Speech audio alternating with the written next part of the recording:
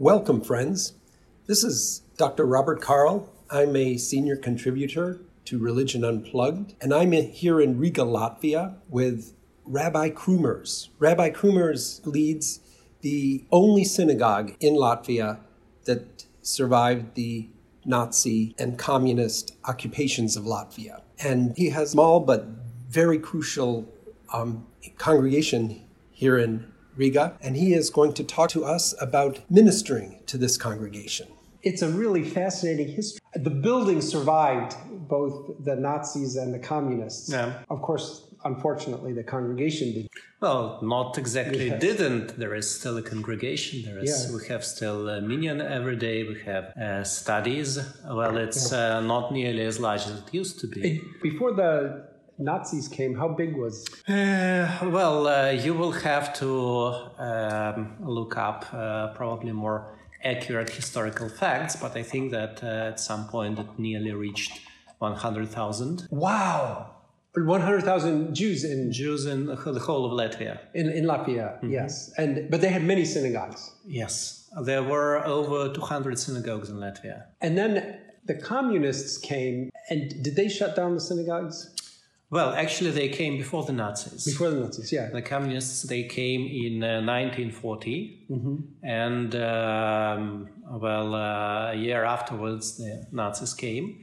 And I'm not sure if the synagogues were shut down immediately in the 1940. I doubt it. I'm not sure.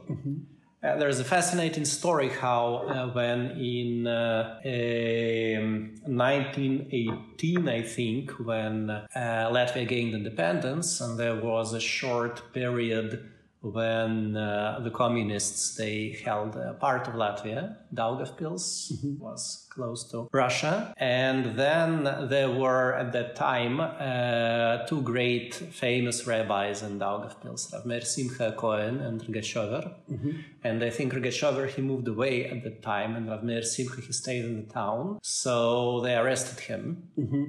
And then, as I heard it told, the whole city went to the headquarters and they understood that they have to let him out, or it would be the end of them. But, the end of them came anyway shortly afterwards. But anyways, when after the war, I think most of the synagogues were shut down. Again, you will have to check with the historians. Of course, the Nazis burned a lot of them down. Naturally. But they didn't burn this down because it's in the old town. They couldn't burn it down without burning down everything, right? Yeah. That was the idea. But in other cities, a lot of synagogues remained standing. And I'm not sure. I think maybe in Daugavpils there was a working synagogue during the Soviet times. But I'm not sure. Again, you have to check with the historians. I'm not a historian. But anyways, after the war, this synagogue, it started functioning as a synagogue almost immediately. And it kept functioning throughout. Even during the Soviet times. Throughout all the Soviet times, yes. Of course, the Soviets were hostile to religion. So that didn't cause a problem? The thing is that according to the official ideology, according to the constitution of the Soviet Union, there was a religious freedom. Yeah. So again, people thought differently about things than they do now. And for some reason, it was important for the Soviet Union to uphold this illusion of religious freedom, of course, with a lot of constraints.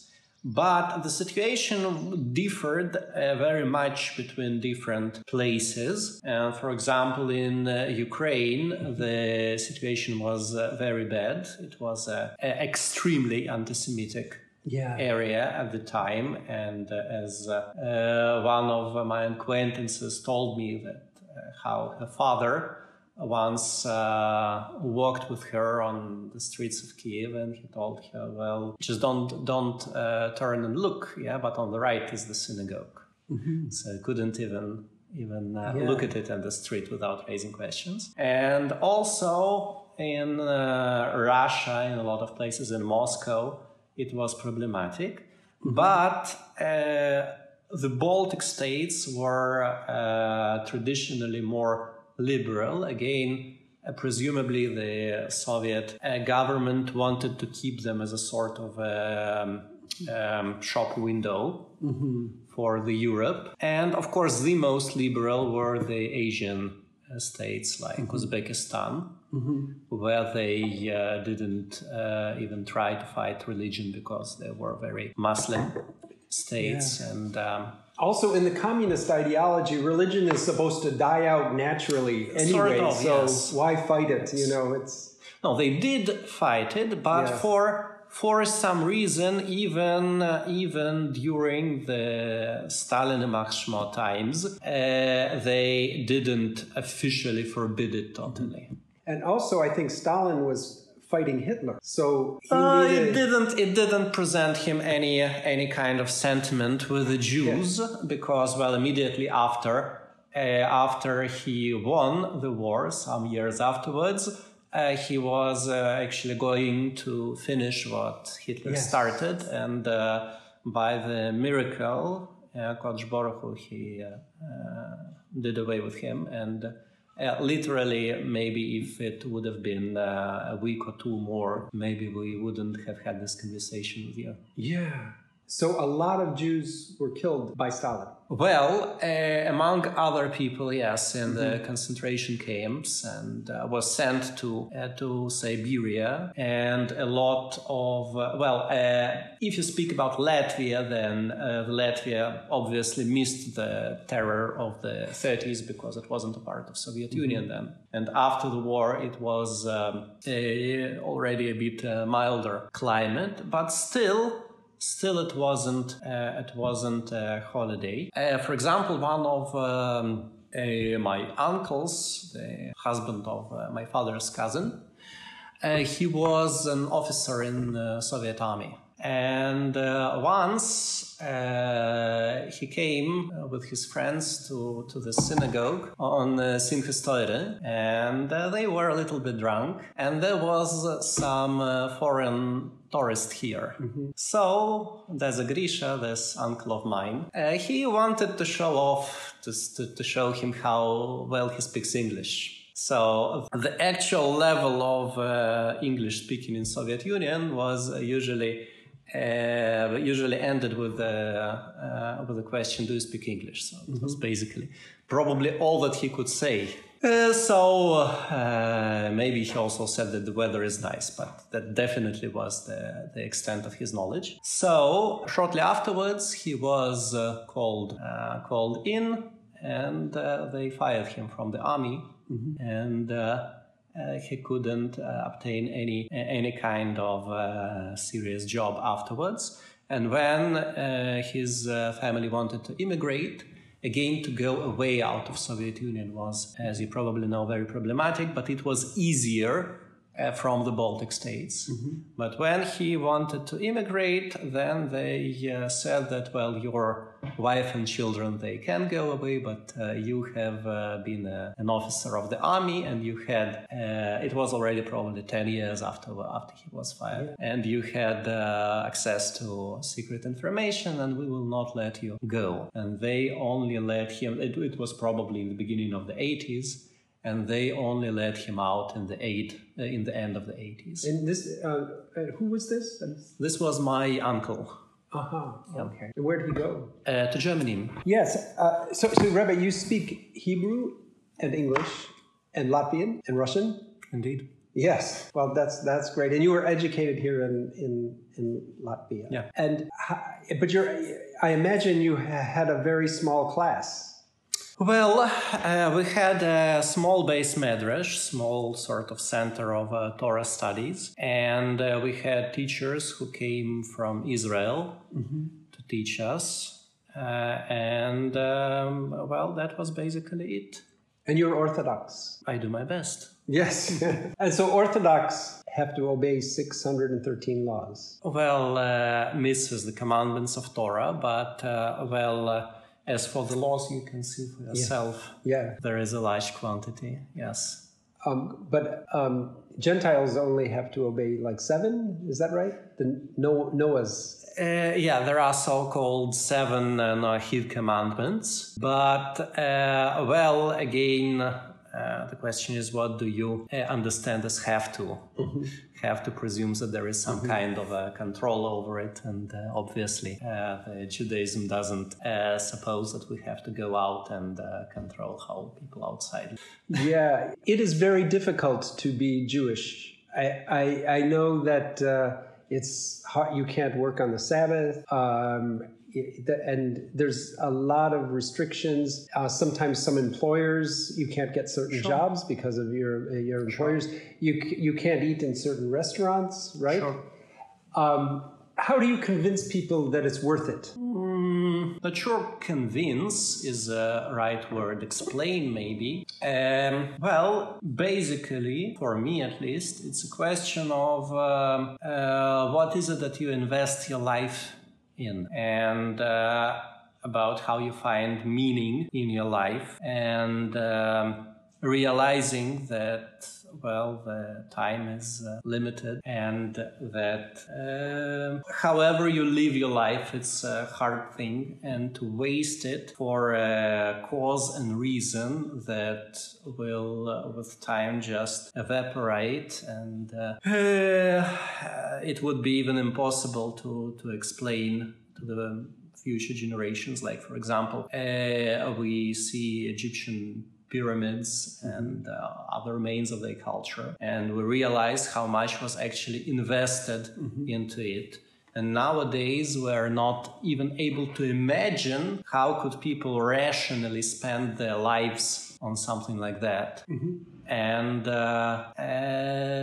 this is what basically brings me to Torah and to the Jewish faith, because in Torah you have this chain of generations of Jewish thought and philosophy and understanding, which stretches all the way to the Mount Sinai and even beyond it, and which we believe will never be torn and stopped. And therefore I have a feeling that I spend my life within the meaning that will not turn into a pumpkin, at some point in the midnight. It's amazing how Judaism has survived. When you talked about the Egyptians, that civilization is gone, even though it was much bigger than the Hebrews. The Hebrews were a small part of it. And so many other, Babylonia is gone.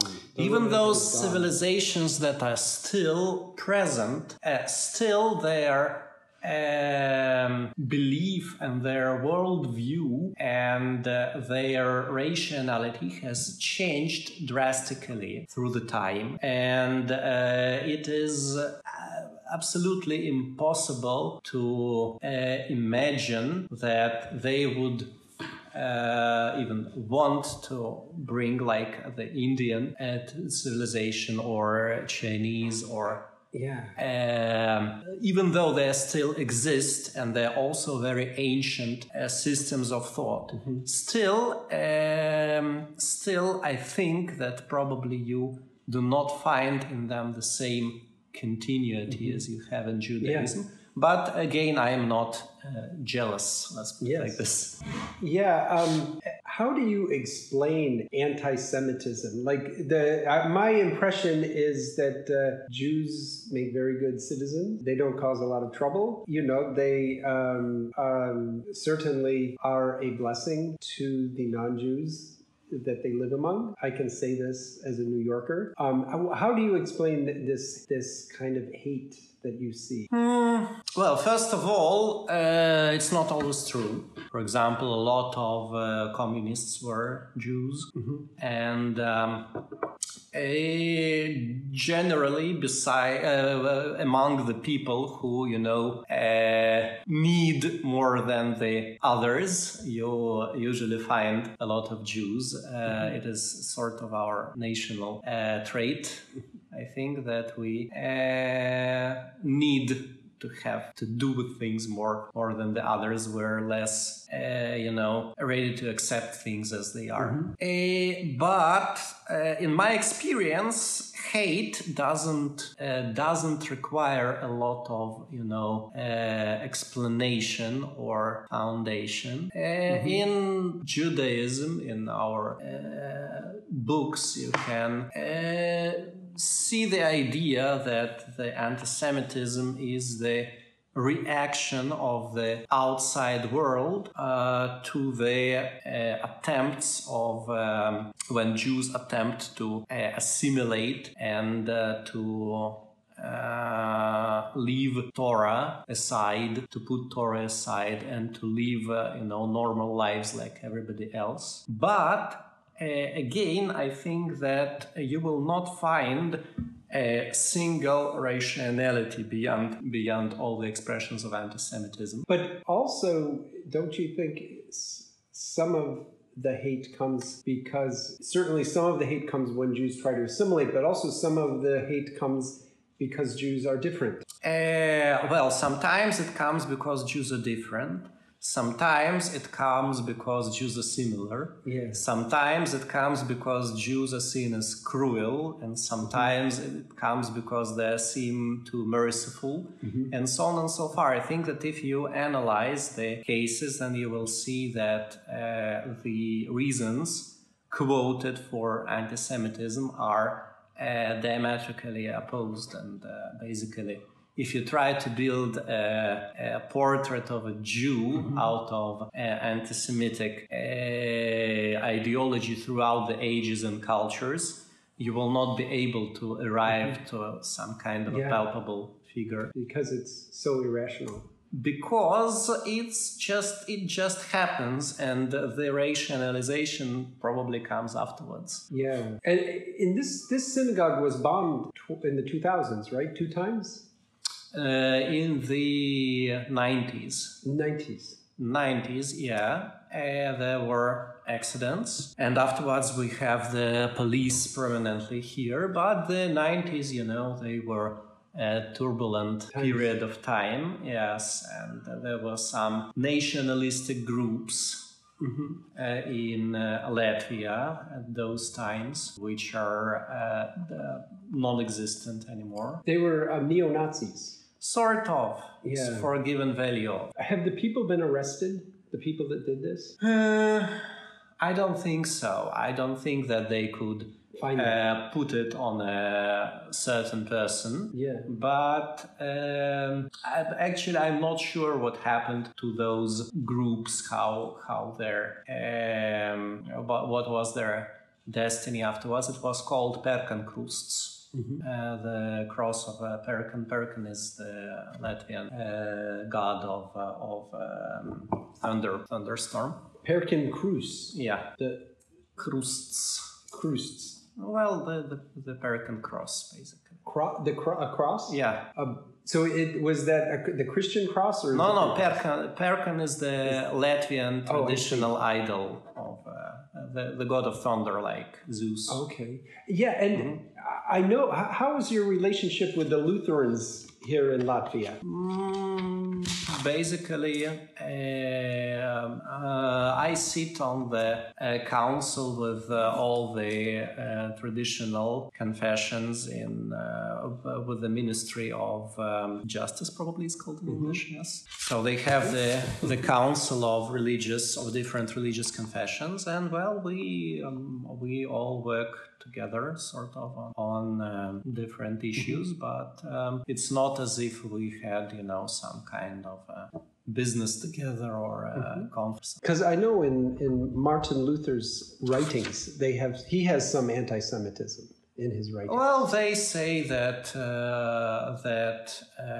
basically that they had some kind of congregation, and they decided that his later writings are do not express the point of view of Lutheran Church and so on and so far. I'm not really an expert on those issues. His later writings are pretty bad. I mean, not only Jews, but also anybody who dislikes Baptists, Catholics. You have a lot of anti-Semitic writings in any kind, I guess, of religious institutions. If you want to find them, probably also in Catholic, Russian Orthodox, and Muslim, obviously. So I don't think it's a question of writings. I think it's a question of what is the current policy. So what is your, after the bombings, the EU helped rebuild this church? Well, it wasn't damaged in any significant way. Okay. There were, I think, 2 hand grenades and it damaged some of the stained glass. But it wasn't any palpable amount of damage. But the synagogue, the building itself, was of course very old, and it wasn't renovated for a long time, and it was in a state of bad disrepair. And then with the help of European Union and with the help of local sponsors, chiefly with Arkady Sukharenko, who is the chairman of the Council of Jewish Communities at the moment, the synagogue was renovated in 2008, I think. 2007 they started. But 8 or 9 they finished. European Union gave some money, right? Yes. Yeah. Did you have to apply for the money? Sure. Yeah. Sure. I wasn't participating in the process. I wasn't a rabbi of the synagogue at that time. Oh, okay. When did you become rabbi? 5 years ago. Before that, you had a different synagogue? Well, I was studying in the Space Medrash, the Torah Study Center, studying, teaching there. Yeah, and how many students are in that center? Well, depends on how you count, 15, 20 maybe. Yeah, and how do you get money to keep it going? Because you have a fairly small group that comes to synagogue. Fairly small group that studies. Oh, this is a very painful question. Yes. First of all, we have some income from the real estate that belongs to the community, but it's not very much, and on regular times it used to barely be enough to make the ends meet. And then this winter came, and the bills for the heating and electricity went up 4 or 5 times, and we certainly wouldn't have made it. But the Canadian Foundation for Jewish Education, which is led by Rav Shlomo Noach Mandel, they helped us a lot, and we basically owe them our existence. In terms of, I guess, a long-term vision for your community, it's important to get more young people to come, right? Indeed. And is that hard? It is very hard for different reasons. One of those reasons are that, there are not so many Jews left. In at all. And another one is that young people tend to go away from Latvia. Not only Jews, but also Latvians and Russians. But, for Jews it's maybe a bit easier because they can also go to Israel. And finally, because the Jews that stayed in Latvia, they are mostly secular. Because, next to everybody who wanted to observe the laws of Torah, they immigrated at one point or another to Israel or United States, or other places. Yeah. Do you find that employers respect the laws of Torah? I mean, if you were working in a restaurant and you say, I can't work on the Sabbath, will your employer say, okay, I respect your religion? Again, it's hard to give you, any representative data on the subject, because the number of Orthodox Jews who work the salary jobs is, basically a handful of people. And mostly they've been working on those jobs for some time. So it's hard to say how on average people would react. But my impression is that probably most of the people would respect, so they wouldn't despise you for being an Orthodox Jew, but it doesn't mean that they will be willing to give you the job, because for again a lot of businesses, it's important for people to work. For example, one of the members of our congregation now is looking for a job, and she tried to apply for a job in one of the shopping centers. She's a designer, and they told her that, well, they would be very glad to take on a person with her CV, and they respect her faith very much, but they cannot just close the department on Shabbat.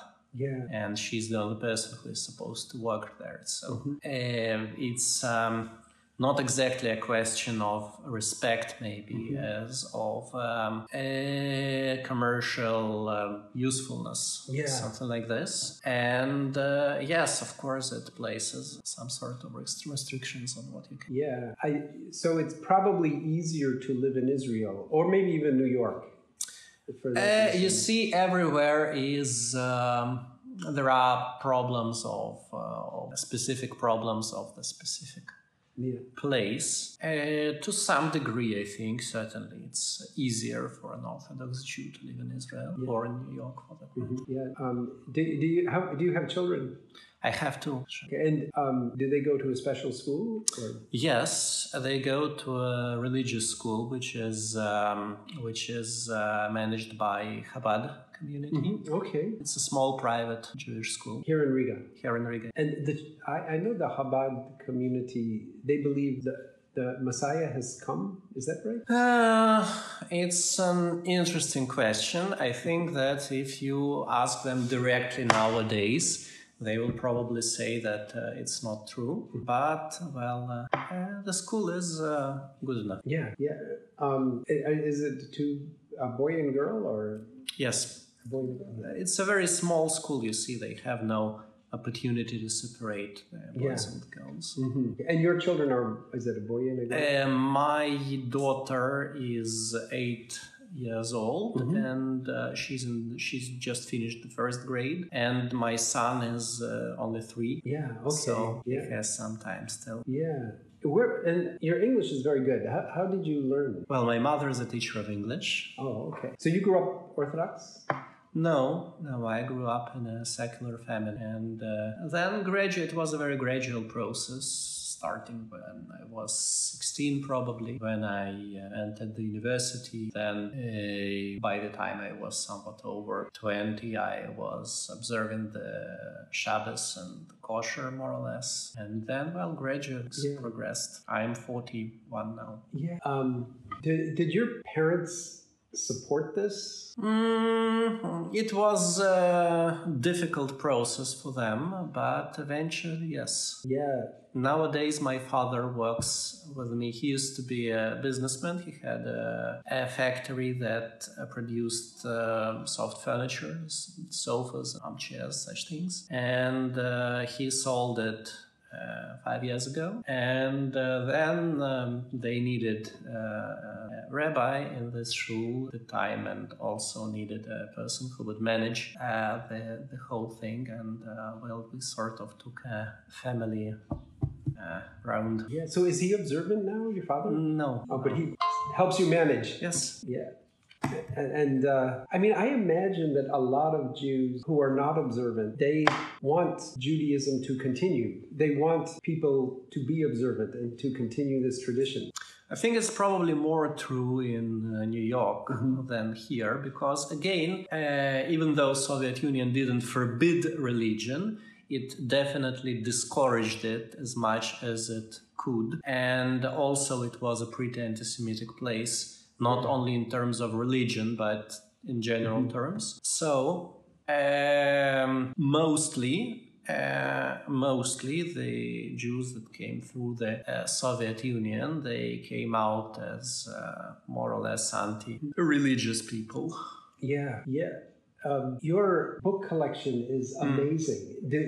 I sometimes I think, why don't you just have everything online and just do online? Do you like to actually take the texts out and read the texts? Well, a lot of things are online nowadays, and to some degree it helps, of course, with the search and so on and so far. But the thing is that a lot of things are impossible to do online. For example, in my field of work, it's very important to remember the things that you learn. And if you learn it from a book, then it's easier to remember because you remember the page. Yeah. You remember the composition of the text on the page, and it helps. Also, if on one hand, searching for something online is more convenient, but on the other hand, you cannot really do this, with an online book. Yeah. Besides that, when you study something from a computer screen, there are usually a lot of distractions. Besides that, you cannot use a computer on Shabbat. But you can read. You can read the books, yes. And so on and so far. So there are some certain advantages to electronic format, especially because there is a massive amount of books that you only need as reference literature. And if I would have them all here, then, first of all, it would cost me $1 million, and the room wouldn't be enough. Yeah. I'm a book person. I like to have the books. I have never gotten used to the online, and I like to have them all surrounding me, like this. I noticed, though, in your library, there's no novels, no history books, No. Why not? It's library of Jewish texts, the Torah texts. Yeah. Do you have other books at home, like of course, novels and history books? Sure. And when you prepare, I guess you do preach sermons? You could put it like this, yeah. You refer not only to these texts, but also to contemporary novels and contemporary movies? Not much. Sometimes as examples, but not much. Yeah, so it's mostly sticking to the texts. But reading was and still is an important thing for me. For example, on Sunday I'm going to give a class in Latvian on the commandment of "V'ahavta l'reacha kamoicha." You should love your neighbor as yourself. And I'm going to start it with a poem of Wisdom Oden, as I walked out one evening. Okay. And his understanding of what it actually means. W.H. Auden. Yeah. Yes. You should love your crooked neighbor with your crooked heart. Yeah. So that poem, what is the name of the poem? I think it's titled with the first line, "As I walked out one evening." So, and you'll be preaching in Latvia. It's not so much preaching. It's like a workshop with Jewish texts. Yeah, and you do this during the service? No, it will be sort of an open class. Oh, okay. When do you have that? On Sunday. Oh, okay. At 12 o'clock. So it's really your job is, of course, doing the services. And I imagine you do visiting sick people in the hospital, visiting... Not so much, no. You see, a rabbi is not a priest. I do manage the services when there is a need, but it doesn't require a rabbi to conduct. Any member of a congregation can do it. The main task of a rabbi, at least in the kind of Judaism that I am attached to, is basically studying and being an expert on Jewish law and Talmud and such things, teaching others, helping them to sort their problems out, something like this. Yeah, so like marriage counseling, do you do that? In theory, I'm a psychologist by my first education, but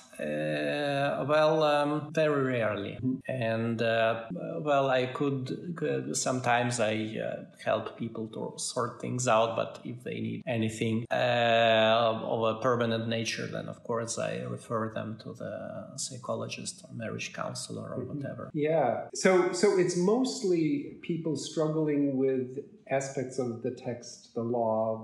That's really what your primary job is. How to do this, how to do that, how to understand this. Within the Orthodox spectrum, would you consider yourself more conservative or more liberal? You see, the spectrum that you talk about, it has more sense in New York or Israel than it has here.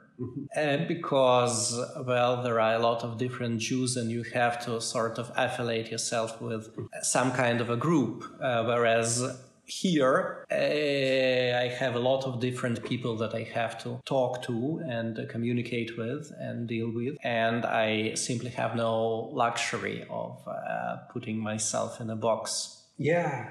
But I think you would be right in putting me into the Orthodox, more Orthodox part of the spectrum. Who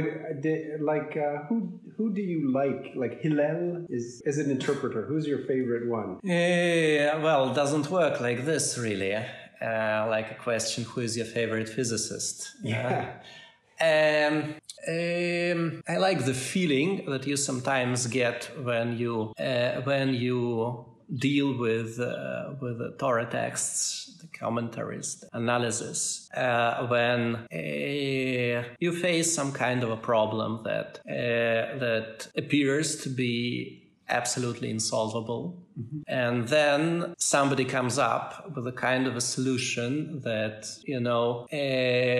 illuminates everything and shows you that not only it's not a problem, that this is the only way it is possible to exist. Yeah. And there are a lot of rabbis who did it very well, like Rav Chaim of Brisk, Rav Tzadok Cohen, like Rav Shimon Shkop, like basically any kind of rabbinical authority. Maimonides. Again, you speak about how to explain it to you. You are asking step of the ladder, how it feels about the mountains of Everest or Matterhorn or something like this. Yeah, that's interesting. It's impossible to have a relation to an Everest mountain. It is enormous and it exists. And it's a part of your life. That's interesting because among Christians, they will say, "I am a Lutheran. I am a Thomist. I follow the tradition of Thomas Aquinas or Martin Luther or John Calvin." It's also possible in Judaism. You can sort of belong to some kind of a school. But again, I didn't have the good opportunity to, immerse myself in one kind of approach. This is one thing. And another thing is that even thus, you cannot study the Gemara from some one kind of perspective. You will always have to refer to a very wide range of thinkers. Yeah, I think that's very good. I wish more Christian theologians would have that attitude, or more Christian ministers would have that attitude. But what do you wish people would know about Judaism that they don't know? Which people we're talking about? Like secular people or Christian people? Again, as you probably know, Judaism is not what's the word? Missionary kind of a religion. We do not preach to other nations and members of other faiths. Also, it's not my task, to manage the relations of Jewish faith and Christian faith, as a representative. But if we speak about the Jews, I wish I could show them the enormous beauty of those ideas and the enormous power that transcends the ages, the thousands of years. The dialogue which is possible between people who lived 1,000 years apart and a lot of miles apart. So the enormous beauty of Judaism, or of the Jewish thought. Jewish thought, yes. Yeah, I think that's true. Most people, at least most Christians, think that Judaism is the Hebrew Scriptures. They don't think of this big tradition that you talk about with the dialogue between people. Again, it's not my task to convince them of anything, and I think that it's enough if we learn, as I think we have learned, to exist side by side without burning anybody on the stake, or anything like that. And I think it's a good thing that different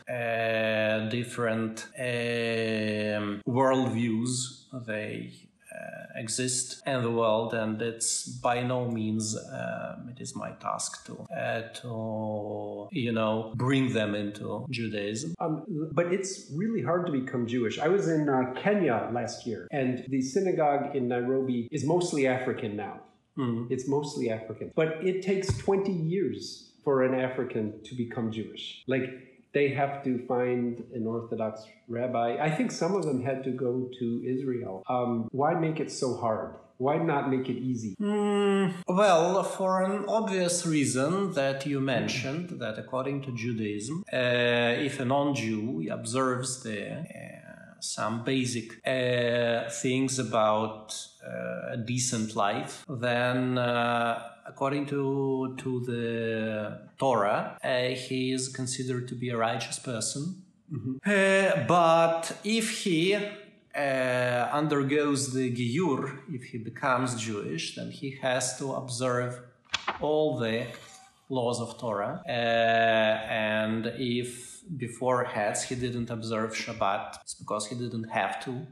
And now, if he turns on the light during the Shabbat, or cooks something for himself, or builds something, or writes down something, then automatically he is making a grave transgression. And it's very hard for a person, especially nowadays, when we basically are used that our lives, they change from one end to another end several times during a short period of years, small number of years.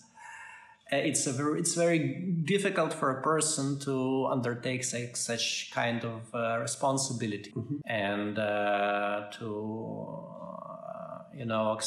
accept the idea that, well, from now on and till his very death, whatever he thinks or likes or wants, whether he can find a job or cannot find a job, that this is what he has to do. Yeah. And again, the Kodesh Baruch Hu, the Almighty, by no means requires it of people to become Jewish. So this is the reason why it's usually discouraged. Yeah, it's hard. It is. Yeah. So wow, that's interesting. So this is a really special place. I mean, because of your history, I guess it's. Do you have a lot of foreign visitors come here? And well, we have a lot of tourists during the summer, at least. Americans, Israelis, Germans. From all over the world. There are some